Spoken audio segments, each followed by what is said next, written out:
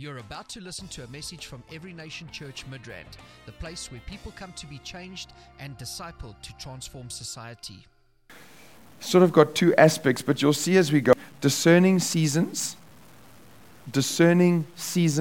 and growing in finances. Discerning seasons and growing in finances. So, I know it excites you, but hopefully it'll still excite you by the time we are finished. I know the heading is exciting, but as I say, I hope it'll still excite you by the time you are finished. Okay, so the premise and the basis I'm sort of starting on this morning, excuse me, is that it's very important for you to be able to understand and discern what season you're in. What season are you in life? Where are you? Not just, you need to be able to pick it and understand it spiritually. Not just, I got married, I'm in university, I have my first child, second child, I've got a job now. Not just from a natural standpoint, but almost, where can you find yourself in the Bible? What you see written in the Word, where do you find yourself there? In which situation, in which book, in the life of which character, whereabout do you find yourself? It's so important to be able to understand what season you is, because linked with that is everything else. Your finances are linked with that. Your relationships are linked with that. Your quality of life, if I can say, how comfortable or maybe how not comfortable, what you're going through, what you're experiencing, what you're seeing, what you're not seeing, what you're trusting God for, maybe what you're believing for, and what you, as I say, you might be seeing some things and some other things you might not. So it's important to be able to take the season that you're in, and through that, and using that as a standpoint, being able to then filter everything else. Because if you're in a season which is maybe, say, for example, financially challenging, then at least you'll know this is where I'm at. So you'll still be believing God in the area of finances, but at least if you can know this is where I'm at, and maybe this is what God's working, or this is what He's doing, or this season is a bit challenging at the moment, it makes it easier to go through. And even you can then have your focus in the right area. So then you might not shift your focus into the wrong area. You're focusing on something and putting all this time and effort, but yet God is saying something different. So His word is always true. He'll always provide for you and all of that. That'll always happen. But as I said, you can discern the season. Your quality of life at work and everything else will be so much better and so much more of a higher quality, because you can actually picture yourself. You can see, this is where I am and this is what I'm going through. Amen? Okay. So what I'm going to share this morning is maybe just an example of a season from one person's life, just maybe a couple of snapshots. And what you can do is then, you can use that, I guess, as a starting point to be able to look at the other lives of people in the Bible, where they're at, what they're going through, and see where you peg yourself. Amen? Although I believe it's quite possible that a fair amount of you here might be going through what I'm going to share now, maybe the season that I'm going to share as we're going along. But, it's important that, whatever I mention resonates with your heart. What is the Spirit, what is witnessing with you? Do you connect with it, or is there maybe something else? But at least if you can understand that it's possible to be able to discern the season, and there's something in the Bible which you can connect with, if you can understand that, then you can take it forward yourself. Amen? Okay. So I'm going to talk a little bit about the life of David, and I'm going to look at a season that he went through, a bit of time that he spent. So I'd like us to start, and I'm going to call this, I'm sure with time I can probably get a better definition, but for the moment I'm going to call it the wilderness stronghold season. Amen? Okay, now you're not as excited as you were in the beginning. So it's okay. So hopefully I'm just trusting that God will bring light and bring illumination, and then you can use this almost like as a tool or as a starting point, and you can start running from there. Amen? So, it's got a witness with you. So just because it's declared from here doesn't mean specifically that it's your situation, or that your situation will now become this because this was declared today. Amen? Okay, I thought that would make you feel a bit better, but okay. So, 1 Samuel chapter 23, we're going to read from verse 14. And we'll probably read all the way down to about 23 or 24. This is what it says. And David stayed in strongholds in the wilderness and remained in the mountains in the wilderness of Ziph. Saul sought him every day, but God did not deliver him into his hand. So David saw that Saul had come out to seek his life, and David was in the wilderness of Ziph in a forest. Then Jonathan, Saul's son, arose and went to David in the woods and strengthened his hand in the Lord. And he said to him, "Do not fear, for the hand of Saul my father shall not find you. You shall be king over Israel, and I shall be next to you, even as my father Saul knows that." So the two of them made a covenant before the Lord, and David stayed in the woods, and Jonathan went to his own house. Then the Ziphites came up to Saul at Gibeah, saying, "Is David not hiding with us in strongholds in the woods, in the hill of Hachilah, which is on the south of Jeshimon?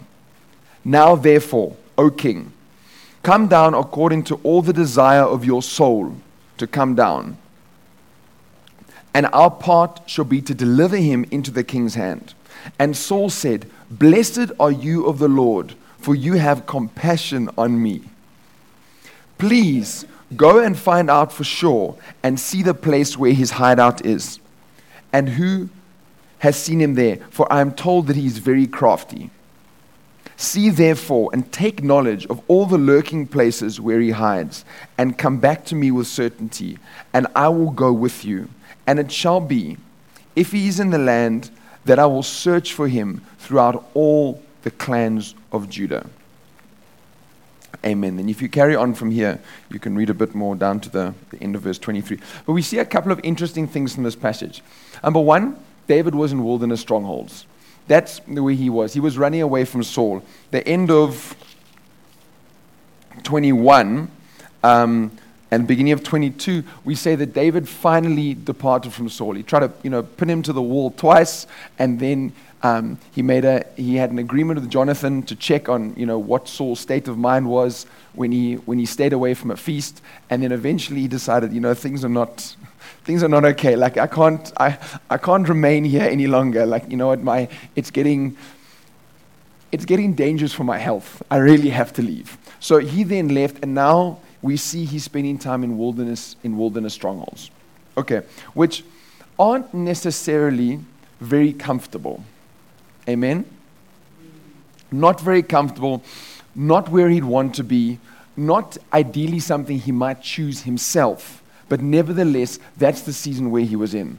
God was definitely working in him a whole lot of things. One of them was the ability to be a man of war, to fight, to be able to, be victorious and powerful and accurate in the area of warfare. And then you see, so when he stepped into his position as king finally one day, he literally took off. If you read what happens after, so he becomes king of Israel, and then I think it's 6.5 or 7.5 years, king of Judah. He becomes king of Judah first for a period of 6.5 or 7.5 years. And then what happens is after that he becomes king of Israel. And after he becomes king of Israel, you see he defeats the Philistines, but then you see after that, literally, there's this whole list of he was just finishing them left, right, and center. These other nations he was dealing with left, right, and center on a powerful level, on a powerful way. And that's because of what he went through, what God birthed in him, what God established in him. So one sort of nice thing, let me put it like this. Sometimes, the season one might be going through, you might seem it's quite long, or maybe there's not even that much happening, or it's for an extended period of time. But if you look at the life of David, you also see something like that reflected. It was quite an extensive season he went through. But then when he stepped into what God had for him, he literally took off. Why? Because all of this had been worked into him. So now everything was in place. So he could maybe you could say he lost time because of the length of his season, but then because he had what he needed, he caught up and more, once he stepped into what God had for him, and even did more than those before him and even those after him. Amen. So Wilderness stronghold, not necessarily that comfortable, not necessarily a place you'd choose, not ideally, where you'd say, this is where I want to be. Interestingly enough, you can see in verse 16, it says, "And Jonathan, Saul's son, arose and went to David in the woods and strengthened his hand in the Lord." So we can see he was, at this stage, it was a bit challenging. God had spoken some things to him. God had said some things. You're going to be king over Israel. He'd even anointed him. There are a whole lot of things going on. God had spoken very clearly, and now he's finding himself, having to run away and spending time in a place where he definitely wouldn't have chosen, which isn't that comfortable. And a lot of the time was caves.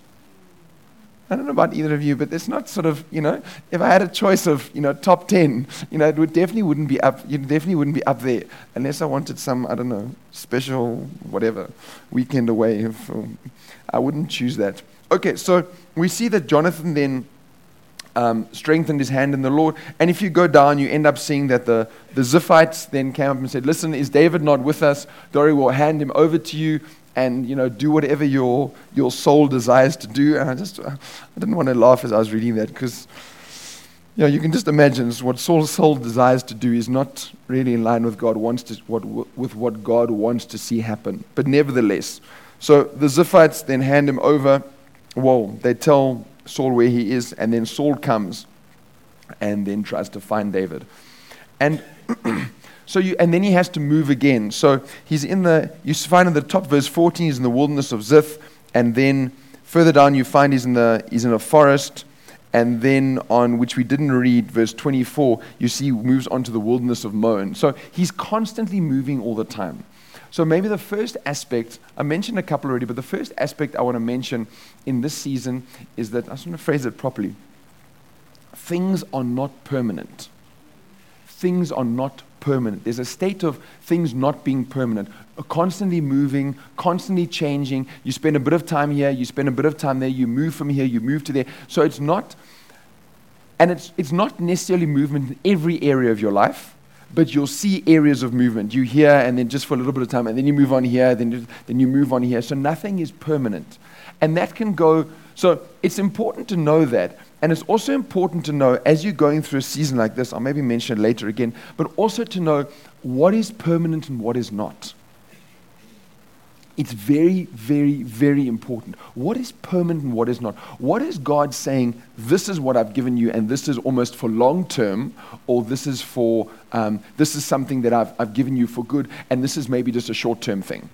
And this is something here, maybe for a short season or a short space of time, but then literally it's going to be either you can say taken or you're going to move on to something else. And that again can save you from a lot of disappointment, heartache, and even discouragement. Because if you know, oh wow, so the place where I'm staying now is permanent, but the job I've got is not.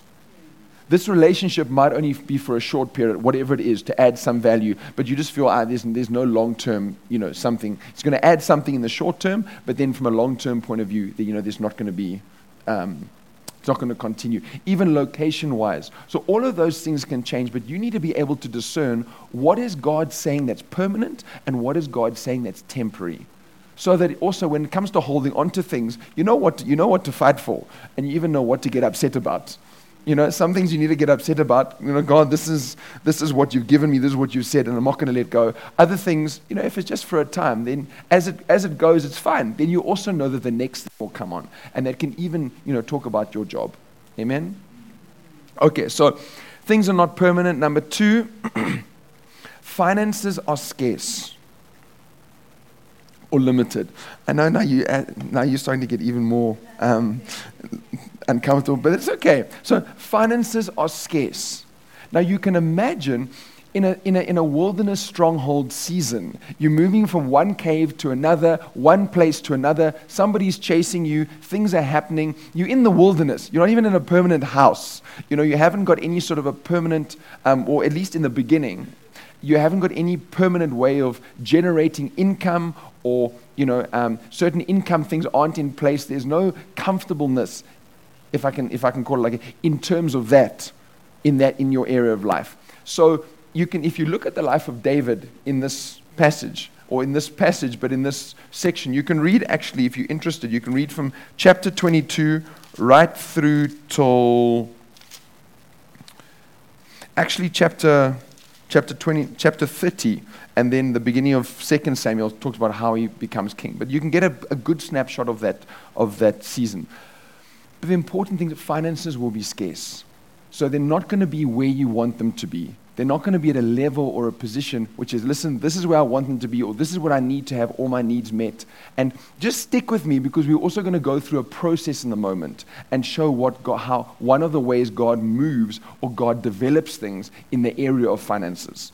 So just stick with me. Amen. We're going somewhere. So just stick with me. But it's important that I also show how the two of these overlap.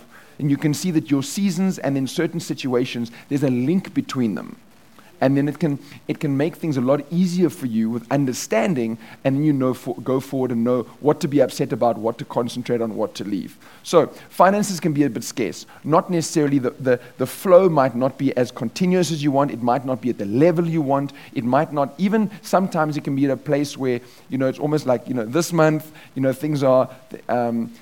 it's maybe a little bit short, and you've got to see, okay, Lord, how are we going to get through? You trust God, and maybe your budget is here and your finances are here. Those kind of things can happen. And then what you're doing is you're engaging God a lot, maybe because the financial level where you want is a little bit lower.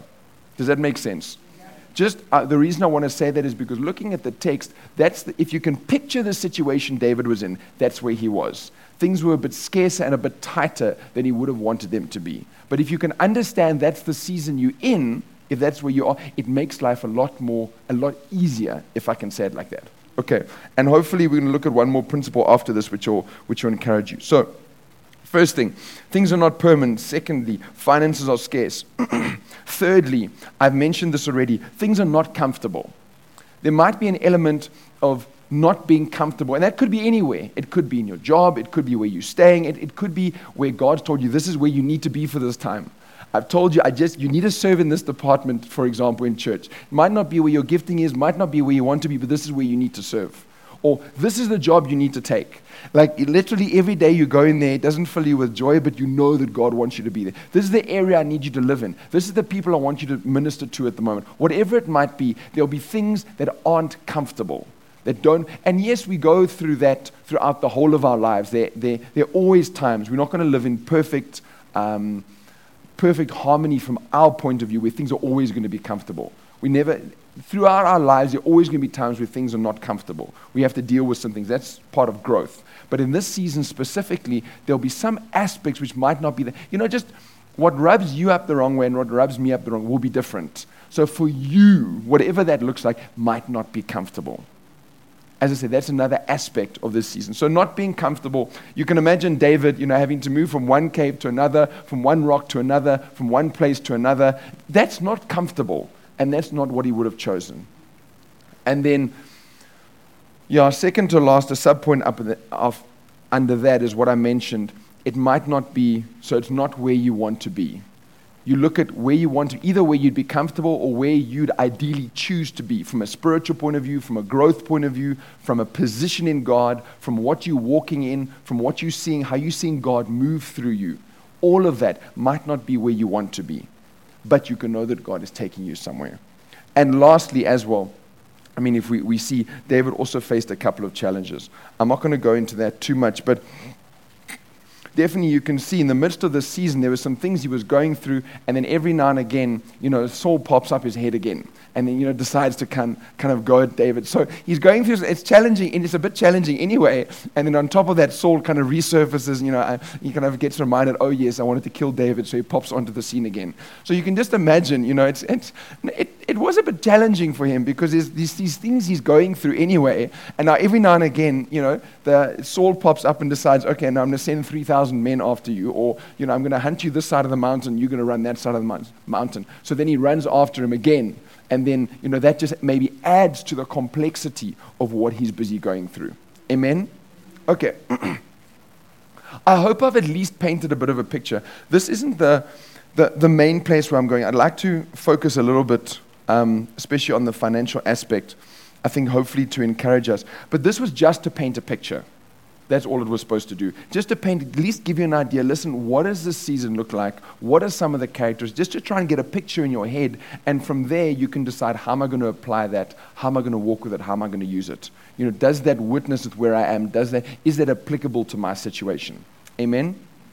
Okay, so as we're going forward, how do we engage with a situation like this? If this was a season that we find ourselves in, so say this is the season we find ourselves in. How do we? And as I'm speaking, God is just there's a witness in your heart. Listen, this is where I might be. This is maybe what I'm going through. How do we deal with this? Well, one of the most important things, probably one of the most critical out of everything. And I'm going to say this, and it's not something you haven't heard before, but it's just maybe good sometimes to hear things again, and that is to stand. 2 words, to stand. That's it.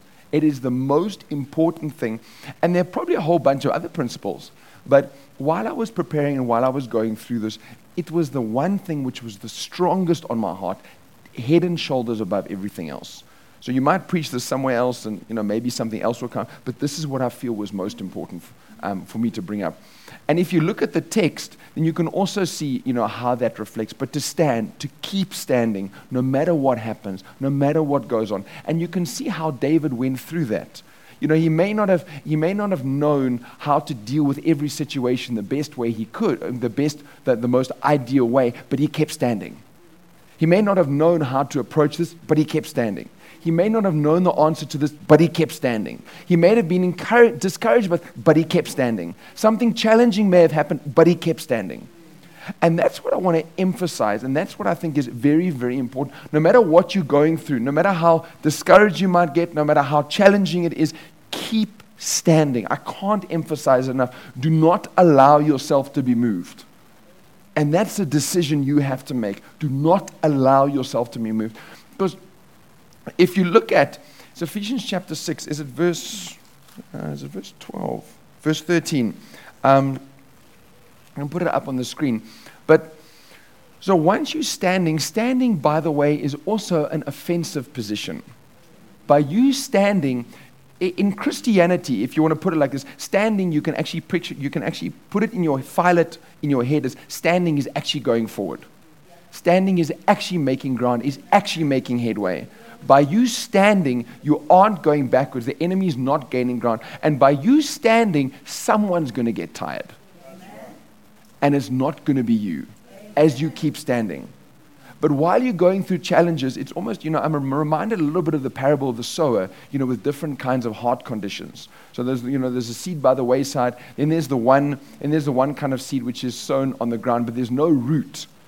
So then what happens is as the sun comes up, it bakes it, or as there are challenges, that seed then falls away. So it gets a little bit of a ground, but then it falls away.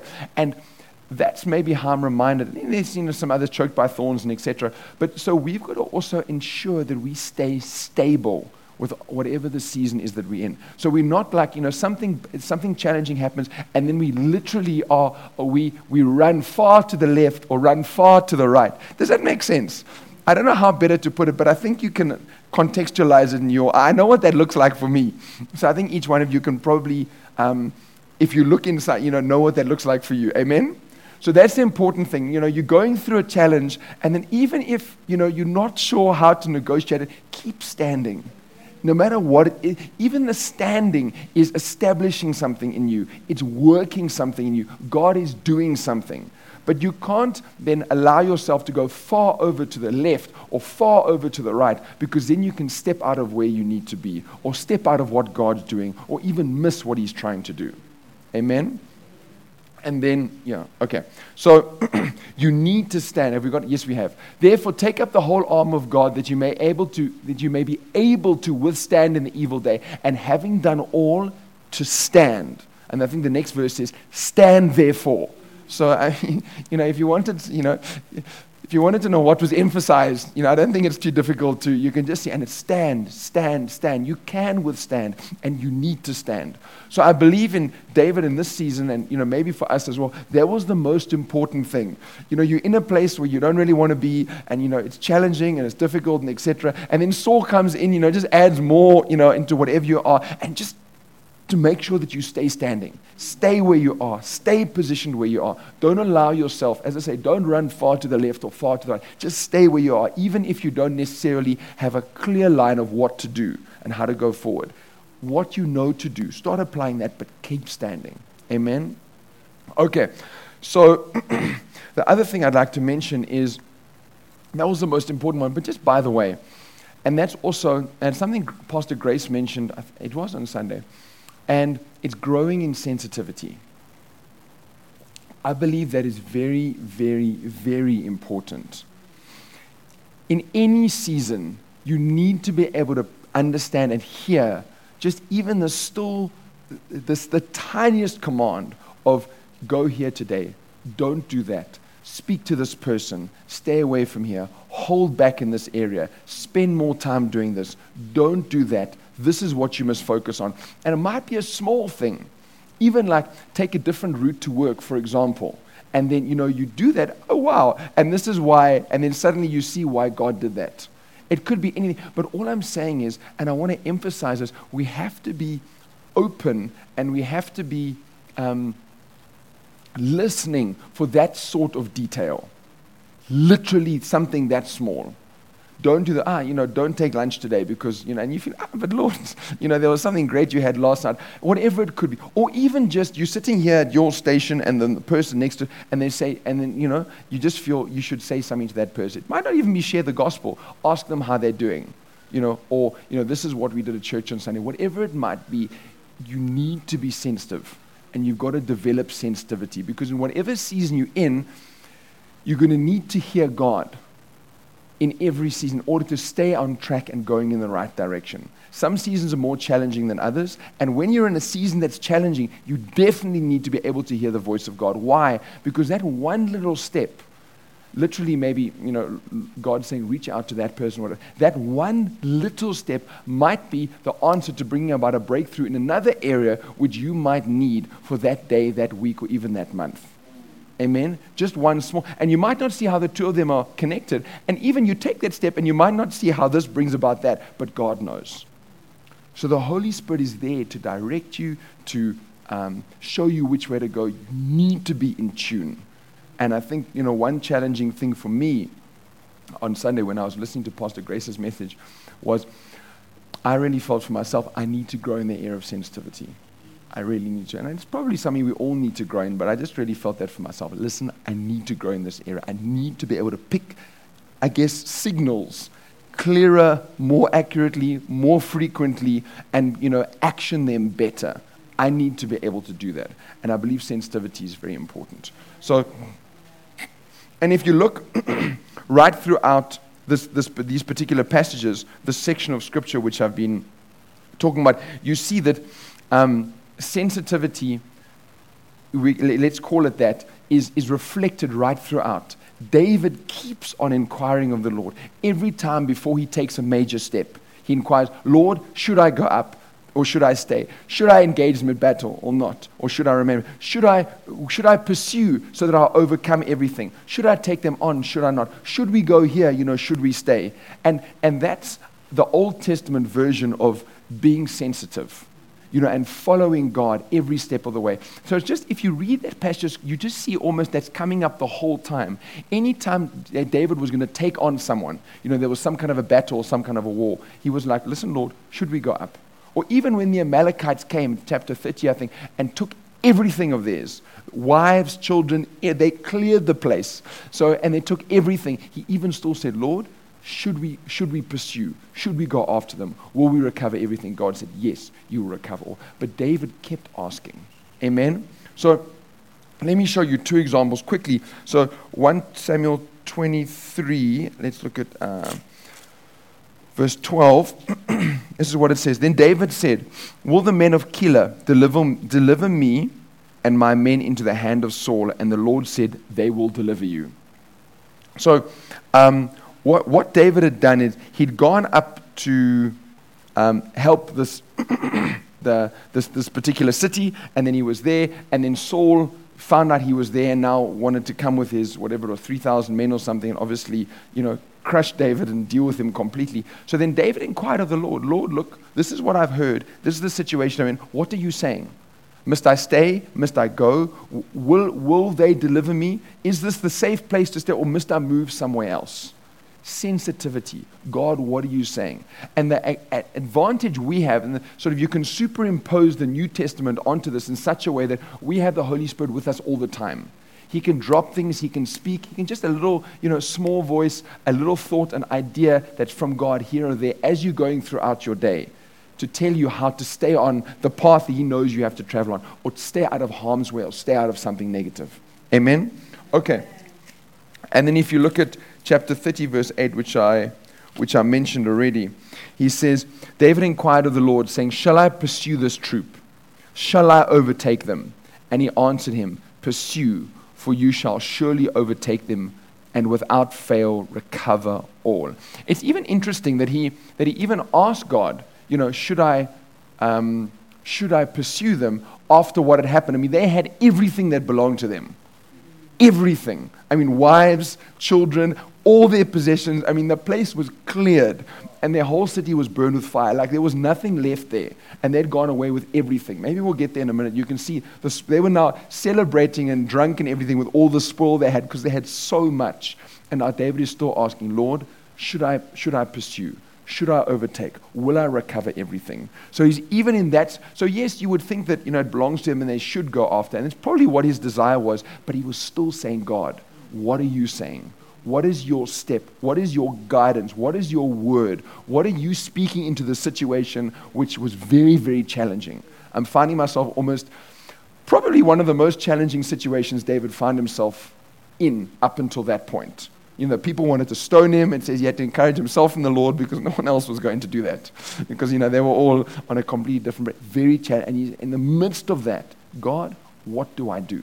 What step do I take? This is what I want to do, but, are you saying this is the right direction? So sensitivity is very key. And the advantage is, as I say, as we're going out through a daily basis, God can speak to us and drop things on our heart and guide us, direct us. Amen.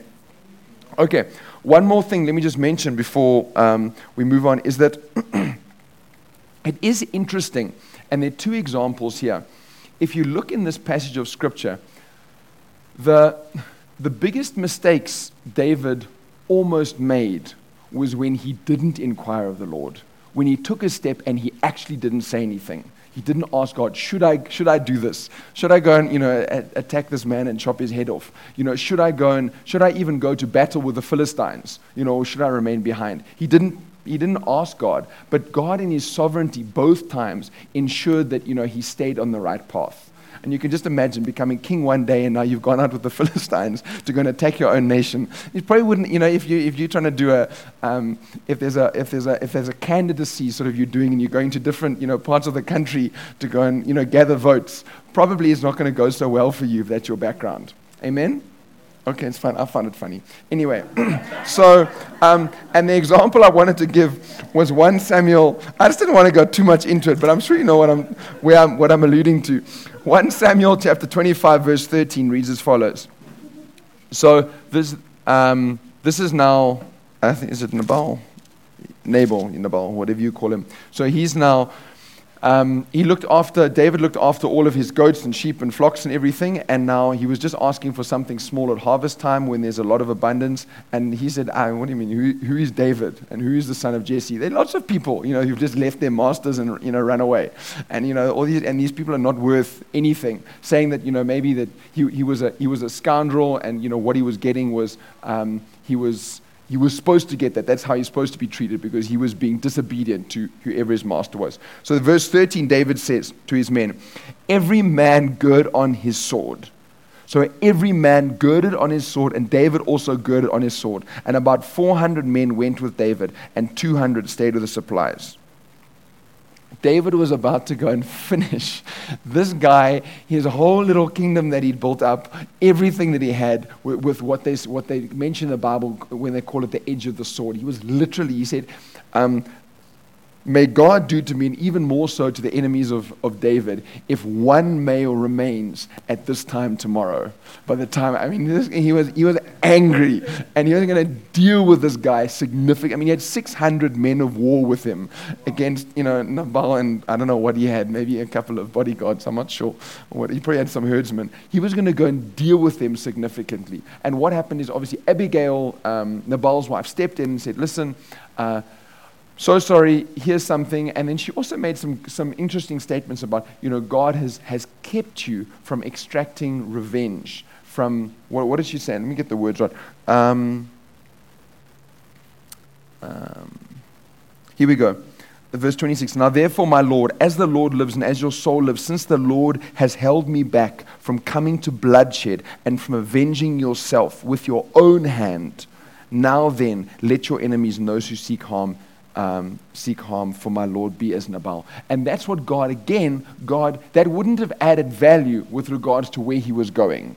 That wouldn't have added value, I guess, also towards the picture the nation and the people, probably especially of Judah, had of David when it now came time to step into what God had called him to do. And also, he probably would have had some bloodshed on his hands, which would have been out of alignment with what the kind of life or the kind of testimony God wanted. So he would have stepped out of the will of God, essentially, and done something. So God helped him. Sovereignly, he kept him away from that, both now and even with regards to the Philistines. So very quickly, this is giving you a picture of what a wilderness stronghold season looks like. Maybe what some of the characteristics are, and maybe even how you can identify if that's maybe where you are and what you're going through. Now what I'd like to do, I want to shift gears, and we're going to go look from a financial aspect. So I want to highlight the finances of David with regards to the season he was going through. Sort of talk about that, and also show an important principle in trying to highlight how God works in the area of finances. One of the ways he works. There are many things he does, but I just like to highlight one. Amen. Okay, so we're going to start off with 1 Samuel 22 verse 1. So an important thing to know is that generally, sometimes the exception is, sometimes it can go from here to here, but generally in the area of finances and a lot of other areas, God works, if I can say, step by step. He builds one thing on the other. It gradually increases. Maybe that's the best way to put it. There's a gradual increase over time. It gets better, and it gets better, and it gets better, and it gets... And there might be some challenges which come in here and there, but there's a steady increase which happens. It starts somewhere, and then God steadily increases over time. That can also be linked to some of the stuff he's doing in your heart and a whole lot of other things. But he steadily... So in the area of finances, you start somewhere, and then he steadily increases over time. So that's the principle. That's one of the ways God works in the area of finances. And I want to highlight that from this text here. And then hopefully that will encourage us this morning. Amen. So, 22 verse 1. 1 Samuel chapter 22. David therefore departed from there and escaped to the cave of Adullam. So when his brothers and all his father's house heard it, they went down there to him. And everyone who is in distress, who is in debt, who is discontented, probably disconnected as well, they all gathered to him. And then verse 3, David and his father and mother, he goes up to verse 4, he goes up to the king of Moab and asks, can my parents stay with you, just until I know what God will do with me and what God's going to do for me and how things are going to progress from here. So we find David, so he's now run away from Saul, literally left everything, ran as quickly as he could, found himself in this cave, a whole lot of people who were in debt and who were discontented. What is it? It is discontented. Discontented, yeah. I was thinking about discontinued. No, they weren't, because they were still there. They couldn't have been discontinued. They were still around. So all these people which were not discontinued, but they were in debt, they came and gathered around him. So you can imagine they didn't add a substantial amount of I'm not sure, resources and value from a material, practical point of view. They weren't bringing things. If they were in debt, they were running from something, and the negative balance that they had was probably left there wherever they were. So then, what they came with was maybe just the clothes on their back. So this is where he started off, and then his mother and brother, or his father's household, his parents and his brothers came up to be with him, and then he says he went and asked the king of Moab, listen, can they just stay with you? Because he understood, look, this is the season I'm in, and I know with Saul after me, probably he was going to go. It was for a couple of reasons. One of them was safety for his parents. So he put them there. He knew that he's now, whatever he's dealing with, they're out of harm's way. So they can't be accessed no matter what happens. So he sent them off there. But now what I want you to see is if he left everything and ran, to this situation where he found himself in a cave, he probably didn't have that much with him. He probably didn't, from a material point of view, from a security point of view, not security like bodyguards, but a security point of view, like how we like to talk about security. I don't know, financial security or whatever. But like security point of view, he didn't have that much with him. He wouldn't have had. It wouldn't, because of, the way he came out. And what may have happened is maybe, the text is silent, but maybe when his parents came up, they brought a little something, with them and they left it with him before they left. But that may or may not have happened. But all I want you to see is this is where he started, probably almost on zero in this situation, probably almost on zero. May have had a little bit from here or there, but almost on zero. So he starts off on zero. Then we go to chapter 23, and what we see there is he hears that the Philistines have attacked the city of Keilah, I think it is, and then verse 2, David inquires of the Lord and says, listen, should I go up and help the city? And the Lord says, yes, you go up and help them. Now here's the interesting thing. So this is just the movement you'll start to see. Verse 5. Then David and his men went to Keilah, and fought with the Philistines, struck them with a mighty blow, and took away their livestock. So David saved the inhabitants of Keilah.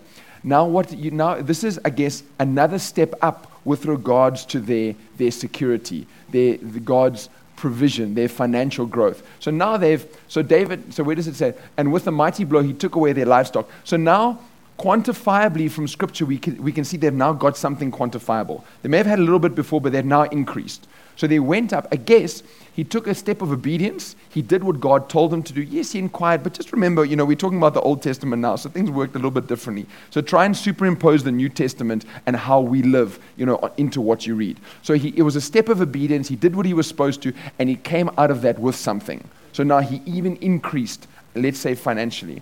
So he's now moved from nothing, he's gone up a little bit. So now he's increased. And what was important is that step of increase, or the way he increased, was he did something positive. He took a step of obedience. He did what he was supposed to. He followed God and what God was saying to him. He did something for the kingdom, if I can even go as far and say it like that. If you want to put it in our modern day context, he did something for the kingdom. And interestingly enough, out of that step he took, that chance, that step out that there was, something accrued to him. He increased. But it's just interesting I want you to see that that's how he increased. It wasn't just by sitting there doing nothing. He didn't just, stay in the cave and he increased. He was constantly still walking in line with what God was saying. Walking in line with that, and then he increased. Okay, so he increased. Now the situation they were probably in, we're going to go to 1 Samuel chapter 25. We're going to go to verse 2. Just to say very quickly, the situation that he was probably now in was a case of, we've got these 400 men, and now obviously, we fought the Philistines, we've got some cattle, we've got some goats, whatever it might be. So now probably, in all reality, they now had probably a couple of almost animals, or a couple of goats and sheep and whatever, to be able to now supply the entire group of 400.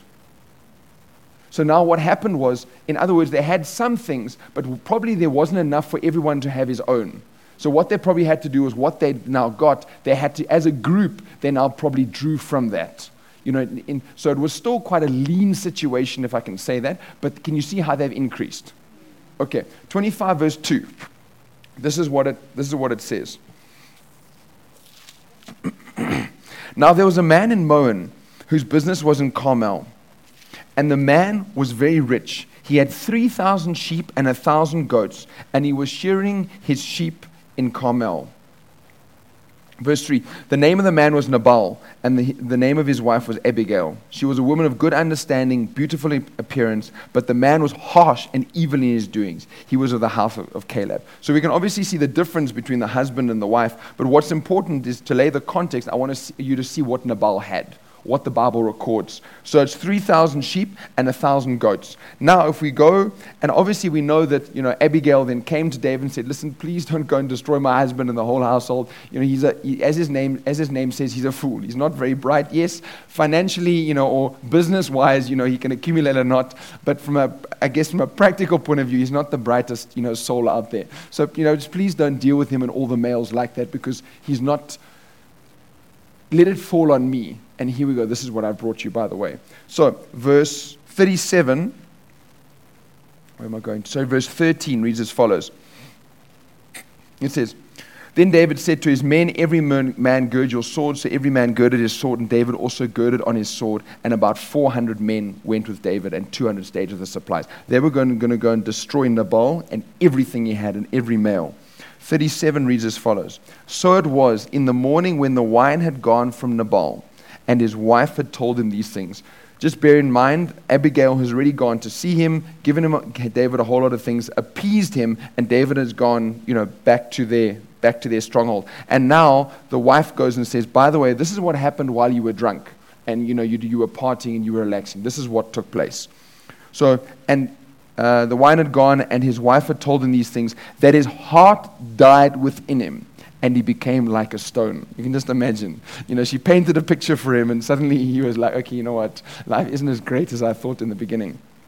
So then it happened after about 10 days that the Lord struck Nabal and he died. So now the husband is now dead. Verse 39. So when David heard that Nabal was dead, he said, blessed be the Lord who has pleaded the cause of my reproach from the hand of Nabal, and has kept his servant from evil. For the Lord has returned the wickedness of Nabal on his own head. And David sent and proposed to Abigail to take her as his wife. Okay. My theory is that, and I mean the Bible's silent, but this is what I believe, is that everything you see in verse 2 now became David and his men's. Because, the husband had died, the wife obviously, would now own everything, and she went and married David. So now everything we see in verse 2 obviously would have gone to David and his men in their situation. I want you to see a couple of things. Number one, you don't always know how God is going to provide or how he's going to come through for you. I mean, who would, in his wildest dreams, he never would have painted this picture. There's no way he would have said, oh, God's going to provide for me like 1, 2. There's no way he would have painted this picture.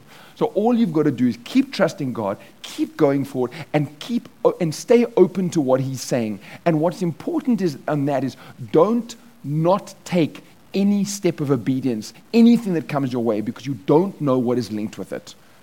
Unless you are clear with how God is going to provide, which maybe sometimes you can be, but God's never going to show you the whole picture. So it's safe to ensure, especially if you're in a challenging situation, that's what I want to emphasize, make sure you're being obedient. Whatever God is saying, you do that, because you don't know what's going to come out of that. What if that's going to be the channel he's going to use to take you up to the next step or the next level.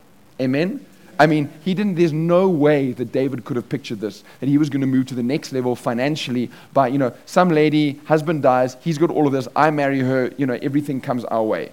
He moved to the next level financially, but he never would have pictured this. You have to be open to what God is saying, and you have to ensure that you take every step of obedience that comes your way. It's not even negotiable. If you don't, no one else is going to miss out. You're the one who's going to miss out if God wants to use that. Okay, so now what probably happened, very quickly, we're going to go on to 2 more points, then we'll close. So 1 Samuel 27, we're going to look at verse 2. So what probably happened now is, let me just quickly summarize it. It's very interesting because there were, I think it was 3,000 of one and 1,000 of the other, but what was it? 3,000 sheep and 1,000 goats, which translates to about 4,000, and there were about 400 men altogether. So I don't think it was as simple as that, 4,000 divided by 4, and everyone gets 10. David may have had a bit more because he was the leader, but what I want you to see is, at this point, what this translated to is, I believe that David, looking at the kind of person and character he had, he wouldn't have kept everything for himself. I believe, especially if there was a need within his congregation, his midst, his people, his fighters. If there was a need in the midst of his men, I believe he would have distributed. So my belief is that the next level they moved, where they were now, is everyone now had his own. This is the level they were now at. Whereas there was sort of one small little pot which was providing for everyone, and they were kind of trying to squeeze out as much as they could. Now everyone had their own. I believe that's the level they've now moved to. Everyone had their own. But now what you must remember as well is sheep and goats. Yes, I know modern day and back then is a bit different. But back then, those were income generators. So yes, still today you can generate income from it, but back then we didn't have the kind of income generators that we had today. The reality of how society was structured, that was like an asset. Yes, it would still be an asset today, but back then it was a much bigger asset. So I want you to see it as everyone has his own. From a financial point of view, they've increased, but also those things were income generators. So from that, each man could even generate his own income from whatever he had. Amen? So that you can see now how they've moved to another level. They've now moved forward. They've moved up a notch. Now, the interesting thing is very quickly, if we look at, we read from verse 2, chapter 27. Then David arose and went over with the 600 men who were with him to Achish, the son of Maoch, king of Gath. Verse 3. So David went to Achish at Gath, he and his men, each man with his household, and David with his 2 wives, Ahinoam the Jezreelitess and Abigail the Carmelitess, Nabal's widow. If then we go down to verse 5, then David said to Achish, if I have now found favor in your eyes, let them give me a place in some town in the country that I may dwell there. For why should your servant dwell in the royal city with you? Verse 6. So Achish gave him Ziklag that day. Therefore Ziklag has belonged to the kings of Judah to this day.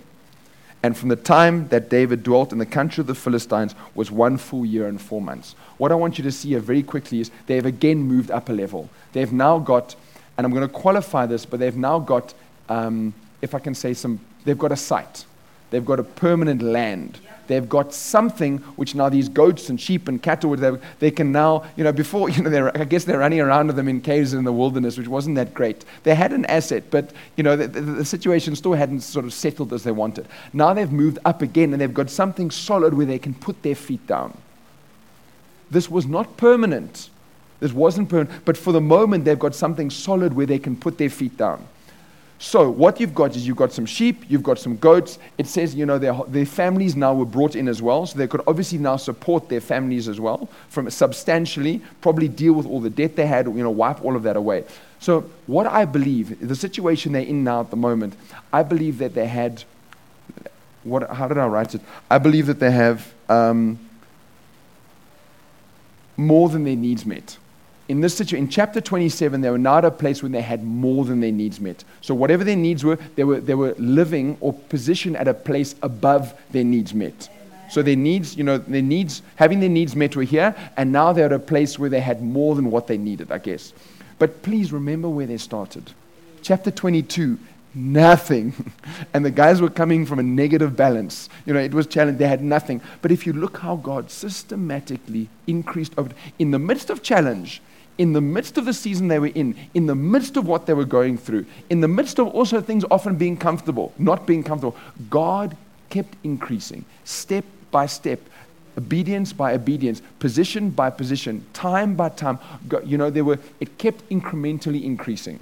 Of course it was tough, but you can just see how God was faithful the whole way through, and I believe He will do the same for each one of us. Amen? Okay, what we can see if we go from verse 8, stick with me for maybe another 2 minutes, then we're going to close. So, verse 8, this is what it says. And this is now they move from a position of just having their needs met, they now start moving to a position of abundance. That's what they see here. Verse 8. And David and his men went up and raided the Geshurites, the Girzites, and the Amalekites. For those nations were the inhabitants of the land even from old, as you go to Shur, even as far as the land of Egypt. Verse 9, here we go.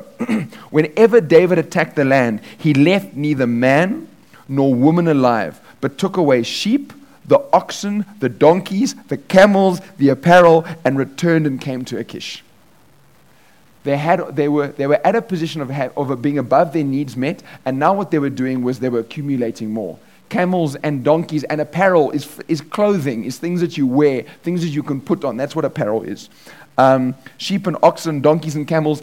This season was a season of abundance. They were now starting to explode from a material point of view, from a financial point of view, from a practical point of view, they were now starting to explode. So that, permanent site, that had added some value. They were at least a bit stable. They'd stabilized a bit. They weren't all over the place as they were before. It stabilized a little bit. They were now at a point where, they were okay. Their needs were met. They were kind of a bit more comfortable, and it wasn't as discouraging as before. And now, from that position, they were now starting to increase and move to an area of abundance. Very quickly, remember what I said in the beginning about knowing what's permanent and what's not. They were in that position. They were increasing sort of financially and prosperity-wise, if you want to say that. But they knew, and David was very clear, that this was not their permanent home. This was not their permanent site. So it's like holding it in tension sometimes. You hear, and God has given me this place maybe for stability, consolidation, whatever it is. He's given me that for that. And at the same time, I'm growing materially, but I know that where my feet are is not my permanent place. But the area I'm increasing is I know that belongs to me. Does that make sense? And it's increasing. It's interesting because you've got to be able to hold that in tension. Being able to know, listen, what's permanent and what's not. What is God giving me into my hand that is mine and I can hold on to? Although everything, that we hold with an open hand before God. But what is mine that He's given to me? And what is maybe just for the purpose of, to grow or stabilize or consolidate or just, help put a structure in place so that it can take you somewhere. It's accomplishing something. And you need, again, that comes with discerning the season, discerning where you are, and understanding what God is saying. So, how do we close from here? David has now moved into a position of abundance, and from here he goes and steps into becoming king. 2 Samuel, we see that there. So I guess we can close in this way. It's interesting, again, if you look in chapter 30, Amalekites come. I told you the story. They burnt everything with fire, but they go and recover everything. And then if you read in that chapter, you can see that even they came back with more, because what the Amalekites had, they also took that. So they increased another level. Now, here's the interesting thing. Let me just drop this as we close. But by the way, David stepped into his kingship, stepped into what God had for him. Let's say stepped into his kingship from a position of abundance. I just thought that was very interesting. He didn't step in there needing anything. He didn't need the kingship to add anything to materially. Obviously he would have increased. If you read the end, what he hands over to Solomon, it's phenomenal. I think it's like, silver or bronze that without measure. It was phenomenal. So obviously the kingship took him to another level of financial, material, practical growth. Absolutely. But it's interesting that he didn't need anything from the king. He stepped in there, and from a practical, from a needs met point of view, from a prosperity point of view, he was already sorted before he stepped into the king. And that's very interesting. And I think, there are, I think, a couple of important reasons for that. And, but I just want you to think about that as we close. Where God stepped into, he stepped in and he was already, in a position of abundance. He already had all his needs met. So, as we close, what are we saying? We've been looking at different seasons, saying the importance of discerning your season and then superimposing, understanding how God works in the area of finances and different financial principles within your season, putting those two together so you can have a clear point of view and that you don't get discouraged, number one. Number two, we looked at how God develops in the area of finances. How does He grow? He grows over time, systematically, almost like one point after the next. And He can even do that, like we saw when we looked at that, in the most challenging situation. Systematically, He can still grow you from a material point of view, even if it's challenging. And then you shouldn't say God's going to provide like this or like that, or okay, I can see how God, in this season I'm in, there's no way God can provide financially. You mustn't look at it like that, because you never know what God's got for you. So to see how God grows financially, to be inspired, to be encouraged, to be challenged, say, listen, we're going forward. God is with us. Systematically, He's doing things. He's taking us somewhere. Pegging where you are, and then just continuing to stand and go forward, believing God, and even trying to look and say, okay, where am I at the moment? Where's God taking me? What is He doing? Amen? Let's stand up and pray. Father, we bless You. We thank You for today. We magnify. This ministry has come to you live from Every Nation Midrand. For other life-changing messages and more information, log on to www.everynationmidrand.org.